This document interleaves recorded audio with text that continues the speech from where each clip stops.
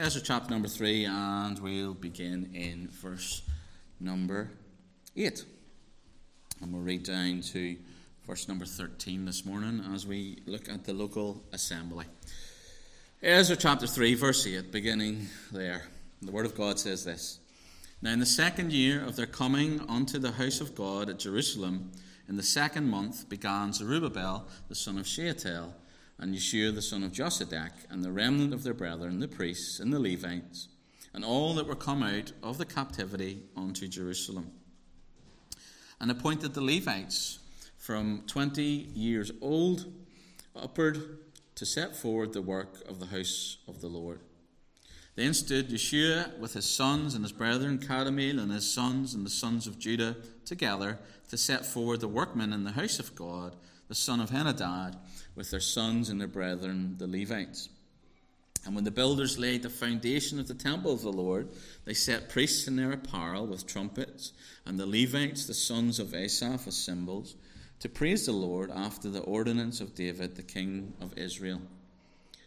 And they sat together by course in praising and giving thanks unto the Lord, because he is good, for his mercy endureth forever towards Israel. And all the people shouted with a great shout, and they praised the Lord, because the foundation of the house of the Lord was laid. But many of the priests and Levites and chief of the fathers, who were ancient men, that had seen the first house, when the foundation of this house was laid before their eyes, wept with a loud voice, and many shouted aloud for joy, so that the people could not discern the noise of the shout of joy from the noise of the weeping of the people.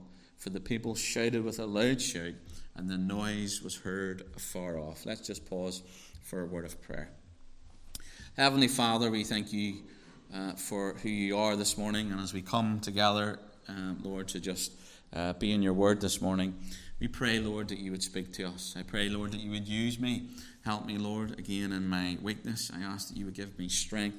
But Lord, help the word of God to come alive to us this morning, and help us to see and take application for our local assembly today as we look back to the local assembly of Jerusalem as they gathered to be about your work.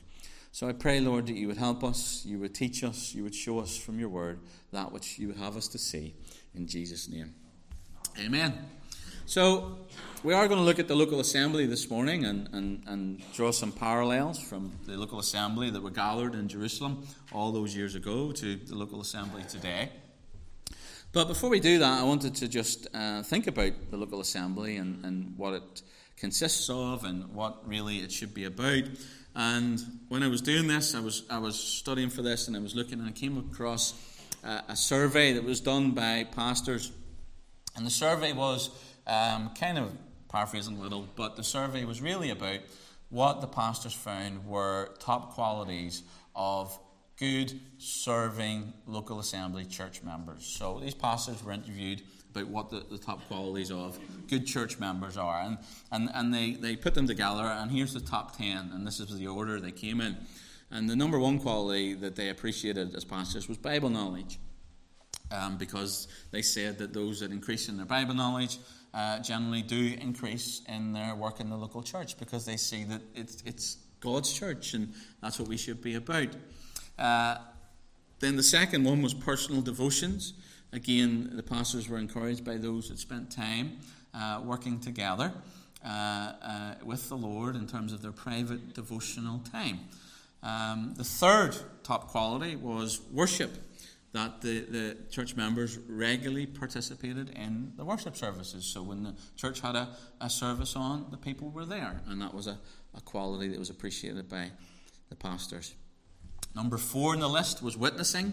So pastors were encouraged, and when the church members went out and did witnessing, and particularly their own personal evangelism, as much as corporate evangelism.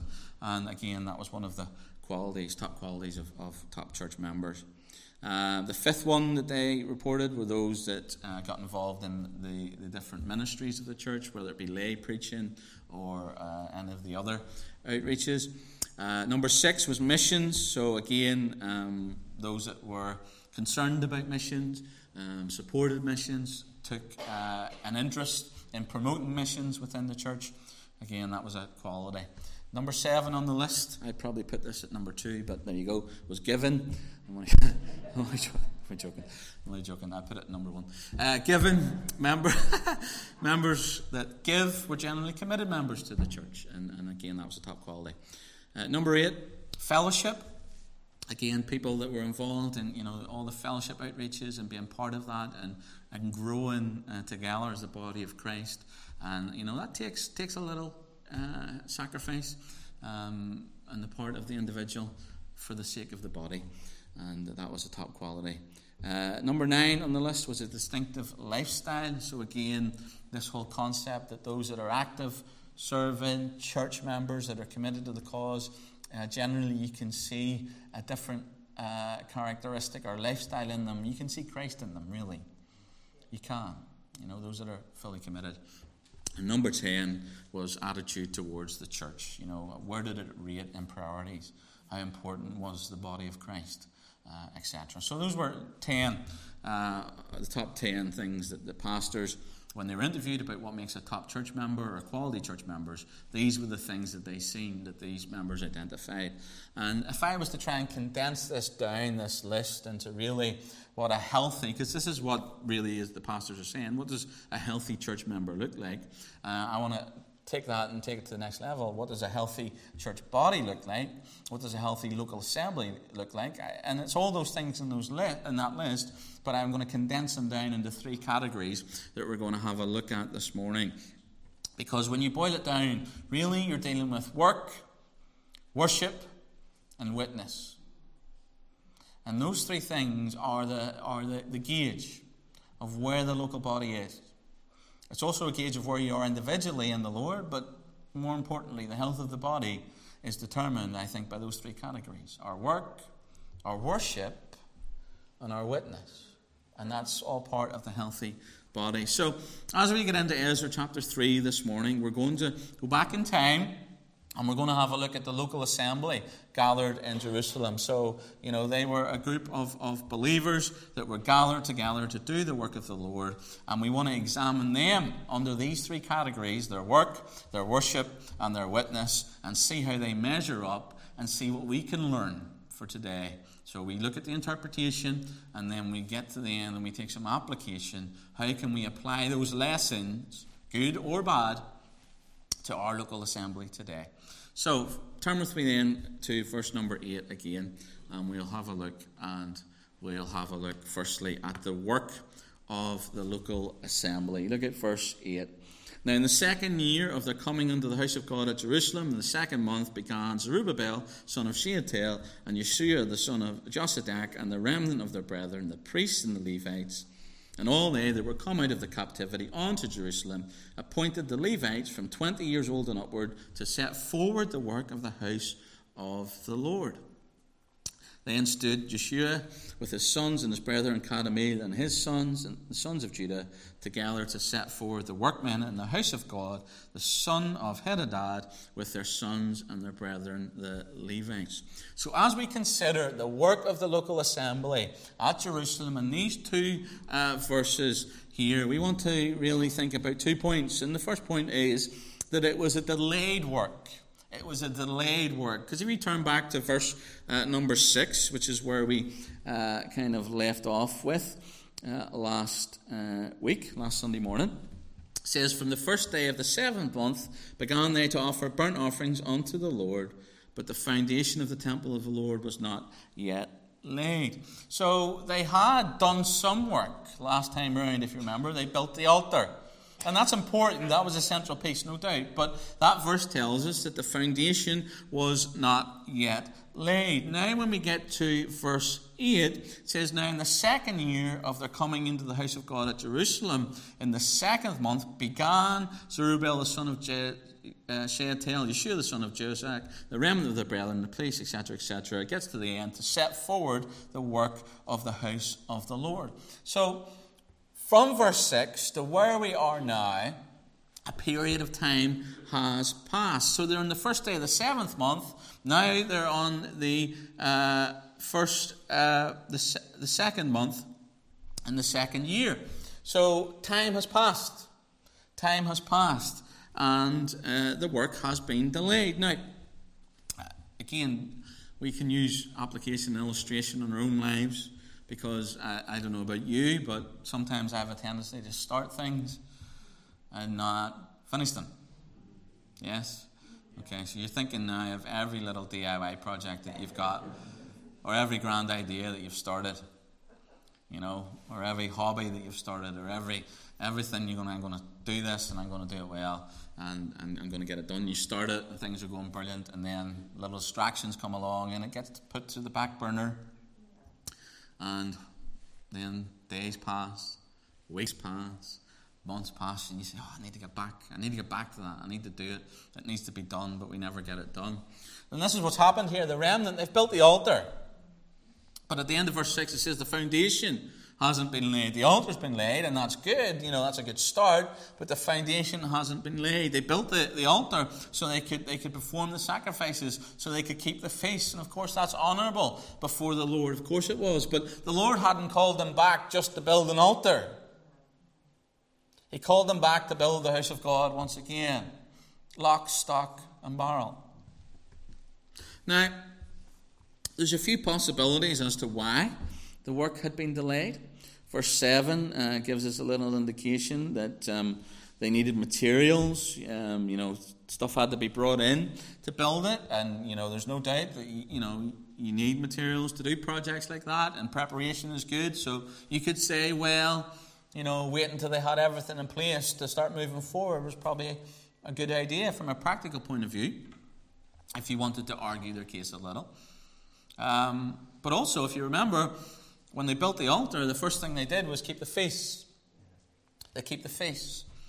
Now, when they come in the second month of the second year, verse 8, that's prime just feast time. The first month, Nisan, prime feast time. All the spring feasts fall in that little period. So, what's happened in the first month that they couldn't go about the work? They're keeping the feast. They're keeping the feast. And again, from their point of view, if you wanted to build a case for them to say, why haven't you done the work? They'll say, we're waiting for the materials. We're waiting for everything to be in place. We're waiting for everything to be right before we move forward and do that work that the Lord has clearly commanded us to go and do. And then not only that, we built the altar and we kept the Feast of Tabernacles, but then we moved on, and as we were waiting for the materials, time crept on, and it came to the first month of the year in the Nisan, and we had the spring feasts, and that they're important, and that they're commanded of God, so we had to do them, and they took priority. Therefore, the work that we were commanded to do by God had to take a back seat until we were ready to get back to it and do it well. And from all intents and purposes, those reasons aren't bad reasons. They're not, I couldn't be bothered. The football was on. Couldn't be bothered. I had just other stuff to do. These reasons, they had some credibility. They wanted to do a right job for the Lord. Also, they wanted to keep the feast. They're commanded in the Levitical system of worship. So, surely that should take priority. And yes, we can answer. They're all fine. But at the end of the day, there's still excuses. There's still excuses. No matter how good they look, there's still excuses.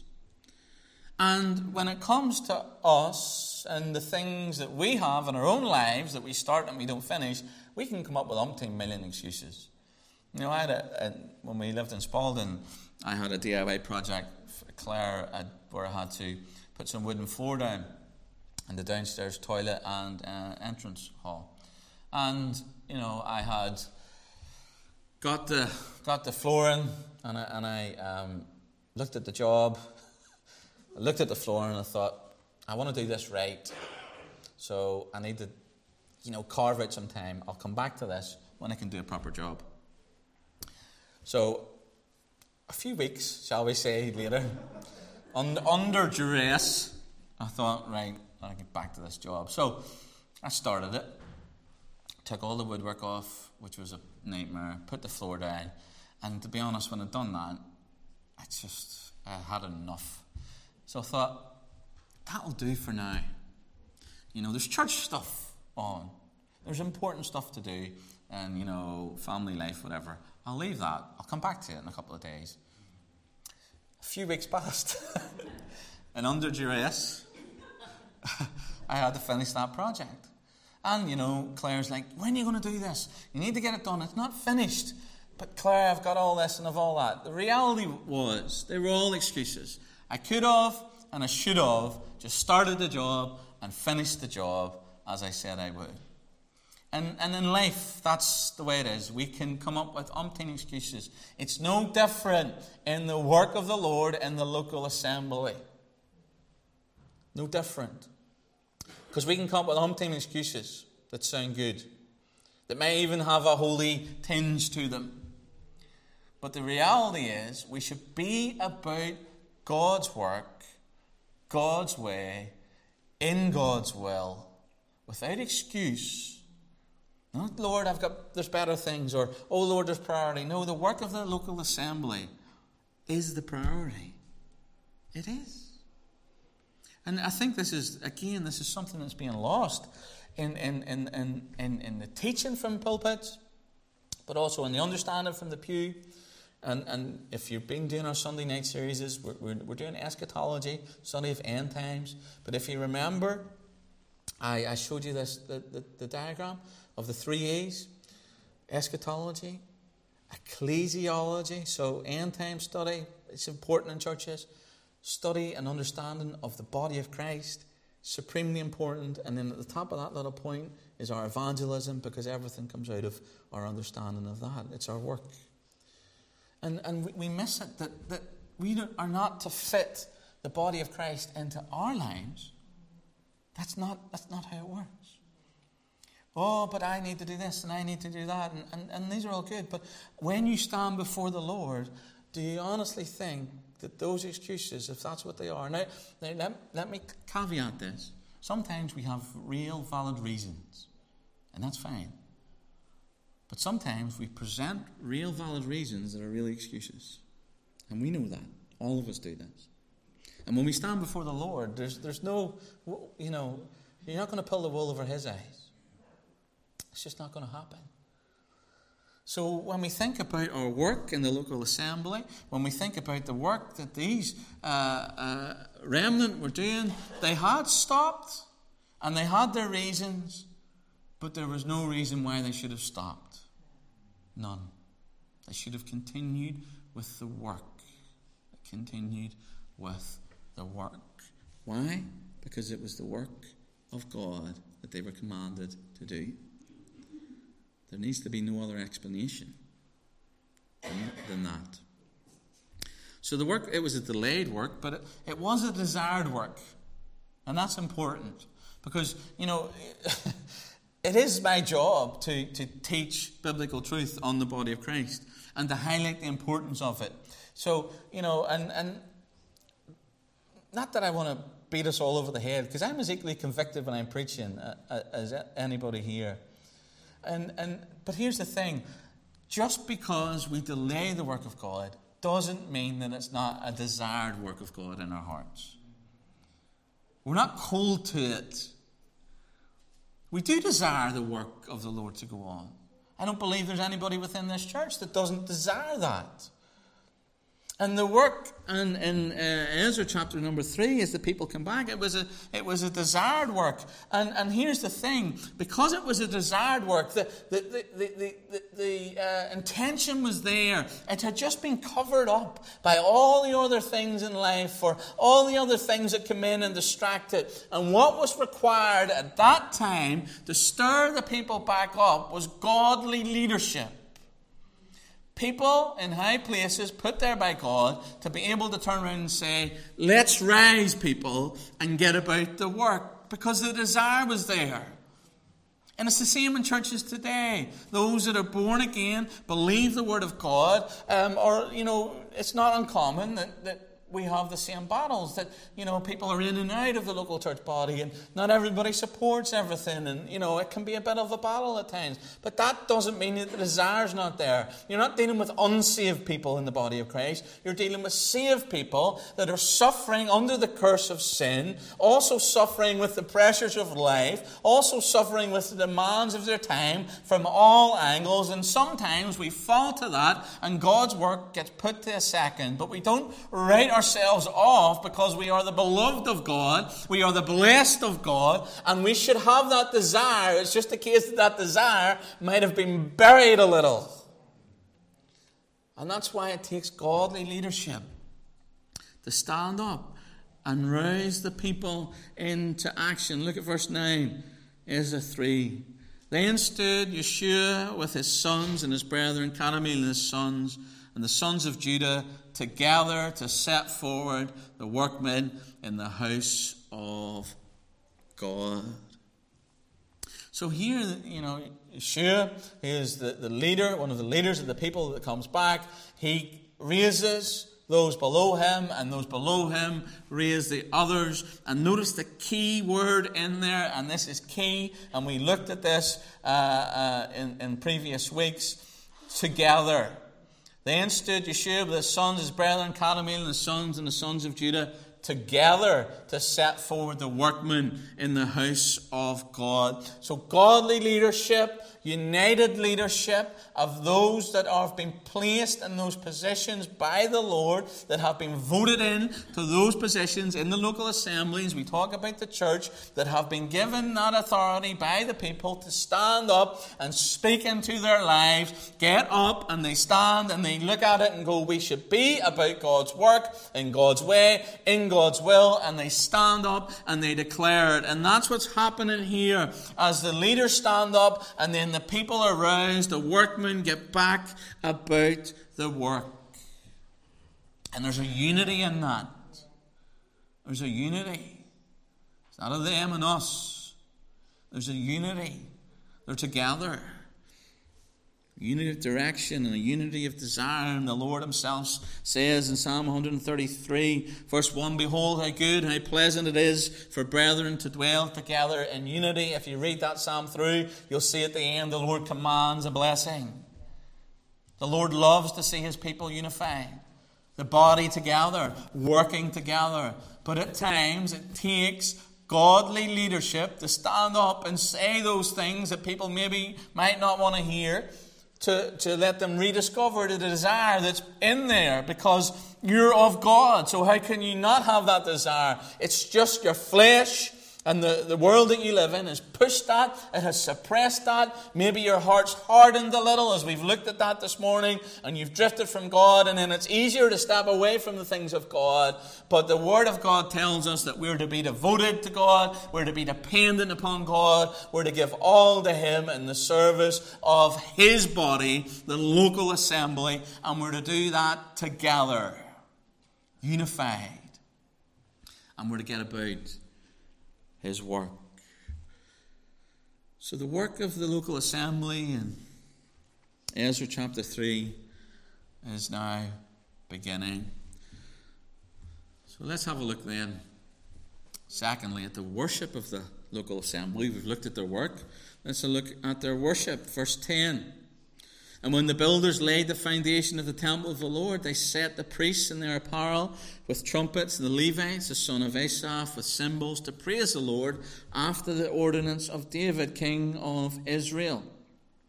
And they sang together, that word together again, by course and praising and giving thanks unto the Lord, because he is good, for his mercy endureth forever toward Israel. And all the people shouted with a great shout, and they praised the Lord, because the foundation of the house of the Lord was laid. So as we think about the worship of the local assembly, I want you to see, firstly, that it was a dedicated worship. The foundation was laid, and once the foundation was laid, the worship began. So there was an order to it, because God is a God of order. We see that revealed in his character. God is not a God of chaos. He's a God of order. He's a God of order. And the Levitical system of worship was ordered. It was ordered, and they get about it. Now, God has ordered his worship. That doesn't mean there's not liberty in worship. That doesn't mean that the Holy Spirit should move in worship, but there should be an order to it. There should be a form of reverence to your worship. Otherwise, is it really worship? So there can be freedom in worship, absolutely, but not a free-for-all. It needs to be ordered in some form. And this worship, as they met all those years ago, was dedicated after the ordinance of David. What was the ordinance of David? Well, if you turn to 1 Chronicles, chapter number 15. 1 Chronicles 15, you'll find out.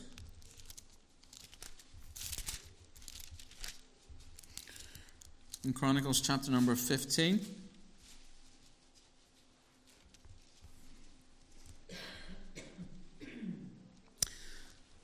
Here we have, as the ark comes back, verse 15, and the children of the Levites bear the ark of God upon their shoulders with a stave thereon, as Moses commanded, according to the word of the Lord. So notice, even the return of the ark was ordered. And David spake to the chief of the Levites to appoint their brethren, the singers, with instruments of music, psalteries, and harps and cymbals, sounding by lifting up of the voice with joy. So there was a wonderful sound of worship as the presence of God came back into the camp. And there was a wonderful sound of worship in Ezra chapter number 3 as they laid the foundation of the temple, the house of God. They had the altar, they'd laid the foundation, and that produces a response of worship. And there is praise. Notice there are trumpets being played. In verse 10, and of course, I said, again, if you've been here on Sunday nights, you'll be getting this in eschatology. And even last week a little bit, we looked at this in terms of the feasts of Israel. One of the feasts is the Feast of Trumpets, always associated with the regathering of Israel in relation to the temple and the presence of God there. So here we have this trumpet, this wonderful cacophony of worship as the foundation is laid and the trumpets are playing. Now we wait for our own trumpet. 1 Thessalonians 4, we wait for the rapture trumpet that we could go at any time. But here they are. Their worship is ordered. They get things right in order. And when they've laid that temple, they begin to praise God. And that dedicated worship was also a declared worship. The people sang, verse 11, and they sang together by course and praising and giving thanks unto the Lord, because he is good and his mercy endureth forever toward Israel. You can put a little comma on there, and we can take application and say his mercy endures forever, comma, because we can apply that to ourselves. And when we worship, and when we sing, and when we praise, we should be remembering these very things. That we should sing together by course and praising, giving thanks unto the Lord, because he is good and his mercy endureth forever. Interpretation towards Israel. Application for each and every one that knows him and loves him. We can sing this song to the Lord. And there's a great declared worship that people sing, and they sing, and no doubt they were singing with the top of their voices, and they weren't singing so others would hear. They were singing to the Lord. They were singing to the Lord. You know, one of the things I find is that people struggle a little with singing in front of other people, especially when you have such an amazing voice like mine. Or you know, if you're not a singer, sometimes you don't sing out fully when you're worshiping the Lord because you're worried about what other people hear. Right? Yeah, come on, truth. That's the way it is.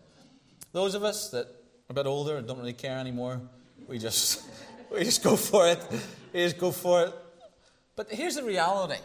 You're not singing to anybody else. You're not singing to anybody else. You're singing to the Lord. You're singing to the Lord. And when you sing to the Lord and you sing with everything, when the Lord hears that, that is infinitely more pleasing to him than the greatest earthly singing voice anybody has in this world. And you could sit beside somebody who is a beautiful singer, whose heart is hardened to God, that maybe he doesn't even know God, but certainly somebody who's a Christian that's not living for God, that their heart is hardened, their lifestyle is wrong, they're just not in the game at all. There's besetting sin in their life that they haven't dealt with before the Lord. When they sing to God, what he hears is not pleasing to his ears at all. It's like nails down a blackboard. Because you're not singing to somebody else. And you may be sitting beside that person who's, aren't they an amazing singer? Let them worship the Lord. But their hearts are singing a different tune. And that's what God hears. And that's what true worship should be, from the heart. So don't let the fear of others stop you praising your God. Sing unto him. Worship him. Praise his holy name. Worship is so important in the life of the local assembly. So important. Because here's the thing. When you worship and sing praises unto God, and you sing entirely from your soul, and you're singing to God, it's probably the only time on this earth where your mind is not capable of thinking of anything else. It's not capable. And they've done studies, secular studies into this. And how that melody and the words trigger different parts of your brain. And when you sing and you're engaged in the worship and you're singing, you can't think. Your brain is not programmed to be able to think about anything else. And here's the thing. Even this morning we're in the preaching of God's word, but I know there's minds that have drifted on thoughts of things that are in their lives or other things or concerns or worries. It can happen. But when you're worshiping in praise to the Lord and you're singing from the depth of your soul, you're incapable of thinking about other things. Try it. When you're really singing unto the Lord, you try and think about anything else. So you're not thinking about anything else. And at that moment, it's a special moment because it's you praising your Lord, worshiping your Lord, not thinking about any of the cares and troubles and worries of life. It's an essential part of the local assembly. It should be dedicated, it should be ordered, just like it was in Ezra chapter 3. It also should be declared. Sing out and sing out loud. This is why I cannot wait for the mask to disappear, because it does muffle our voices a little bit. The Lord hears and we work with what we have to. But for those that are willing and free to do this from next Sunday, we can sing, and we can sing out unto the Lord without something blocking. It's an essential part. It's an essential part that our worship is dedicated and it's declared. And that's what the worship of the local assembly in Ezra 3 was. And finally, we want to think about the witness of the local assembly. Let's turn back to or stay in Ezra chapter 3, verse 12.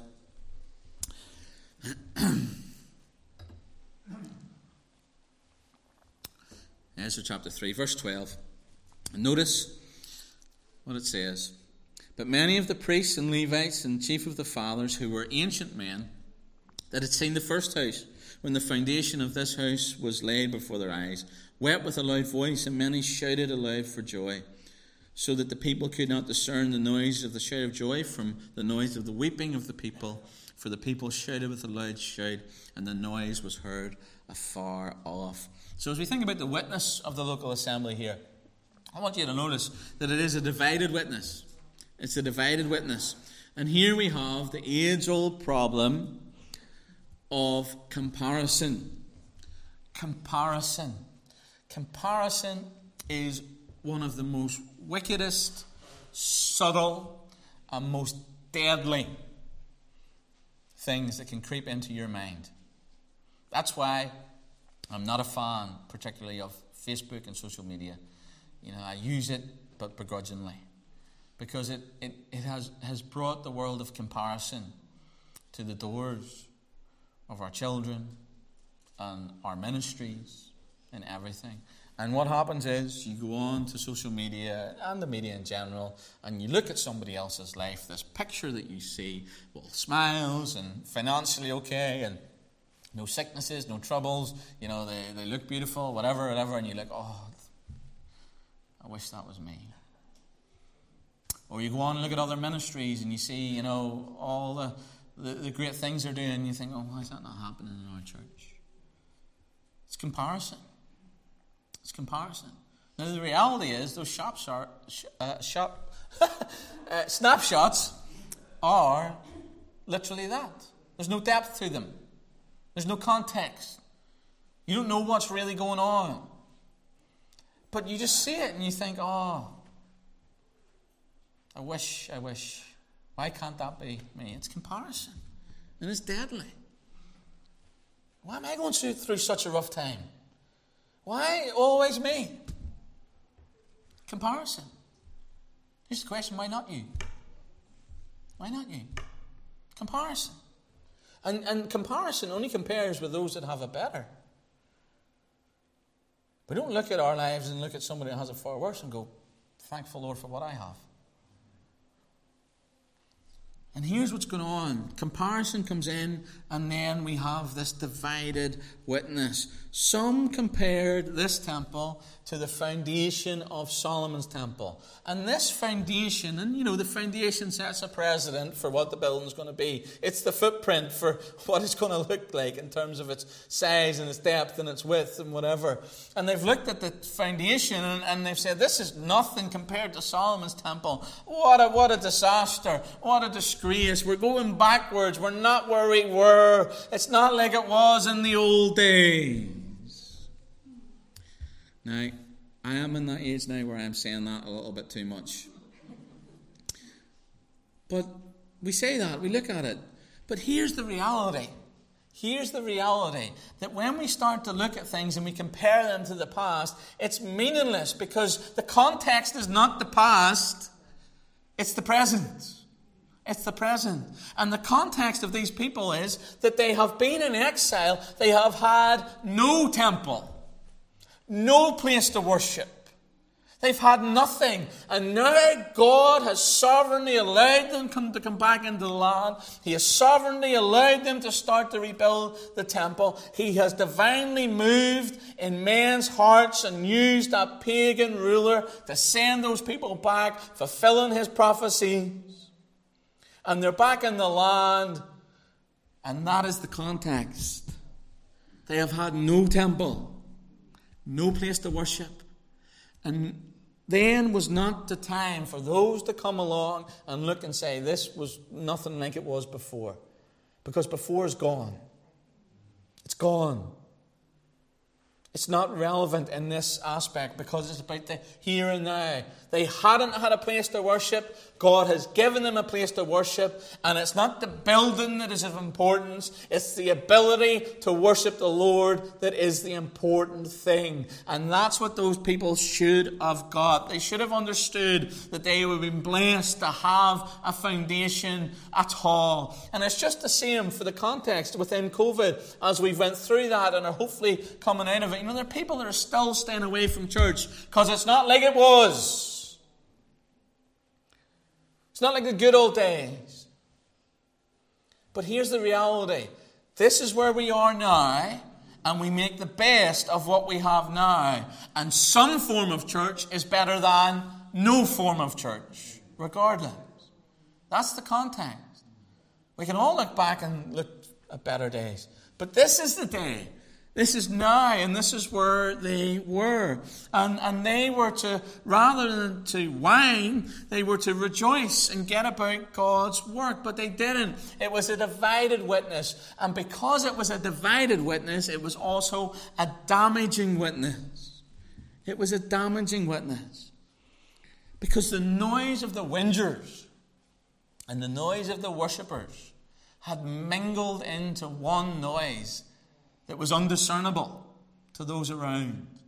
They couldn't hear fully one or another. Therefore, the message was lost. This crowning moment where they had built the foundation of the temple of God. This amazing moment in the repopulation of the land. Coming back to Jerusalem, to Mount Moriah, to the place where God had put his name. His elect people, his chosen people had come back into the land. The temple was being built. But those round about it couldn't hear the witness of that joy because it was mingled with those that were whining and complaining because it wasn't what they were used to. It wasn't what they had before. It wasn't going to be good enough. And those that were rejoicing and saying, oh, praise the Lord, anything, we'll take anything from the Lord. We've been starved of this.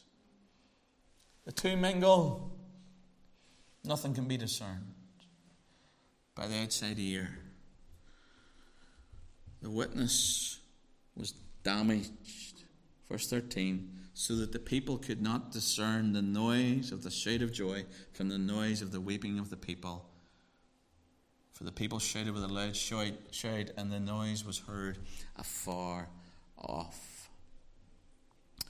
The witness of the local assembly in Ezra chapter number 3 was the divided one, unfortunately, which was a damaging one. And the message of the moment was lost in the witnessing world round about. So as we draw this to a conclusion, we think about the local assembly of Ezra 3. We see that the work, although it was delayed, it was desired. And with the right leadership, godly leadership, the right attitudes toward God, things got back on track. The worship, it was dedicated, it was ordered, it was declared. They were giving praise to God, giving God all the glory. But unfortunately, the witness that could have been was divided and it was damaged as a result of the division. So what are we to learn as we wrap up with application? What are we to take into our context today as the local church? Well, we have to be mindful, number one, that the work must continue. The work must continue. There is no reason to stop. That means that we have to get creative. It means sometimes we have to be more sacrificial than at other times, whatever it may be. God's work must continue. It cannot be delayed. And there's a desire there to do it. We just have to seek the Lord and allow him to build us up in that. We have to go about things God's way. Also, our worship, it has to be dedicated. There has to be an order to it. There has to be a liberty to it, but there also has to be an order to it. And it has to be declared. We should not be ashamed to sing out unto the Lord and to worship him and praise him. And we should not be ashamed to have the windows open and for that entire street to hear us praise the Lord every Sunday morning and every Sunday evening. Our worship should be declared, just like it was in Ezra chapter number 3. But here's the thing, our witness must not be divided. It must not be divided. We have to be together. Because if our witness is divided, if we're falling out with each other left, right and centre, our witness is damaged. And the world won't be able to hear the message of the gospel because it's mingled up in all the other stuff. It also means that as we move forward, we have to embrace new things. We have to deal with what we've got. You know, one of the things that the world is doing now, it's going into a stage where there's a lot of separation, there's a lot of isolation, there's a lot of people that, maybe have to isolate because of, immune difficulties or whatever it may be. And so how do we just look back and say, well, technology wasn't needed before, we don't need it now? Or do we say, no, actually, we have to embrace this technology to get our message out here because this is the context we live in. No, it's not the same as it was. But that doesn't matter because what was gone. Not our message, but our methods.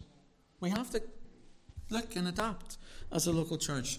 And to do that, we have to be together. And when we do that, our witness will be what it should be. And ultimately, we put our trust in the Lord. We're united in him so that our work is right, so that our worship is right, and then our witness is right, and then God will work. He will work because He's promised to.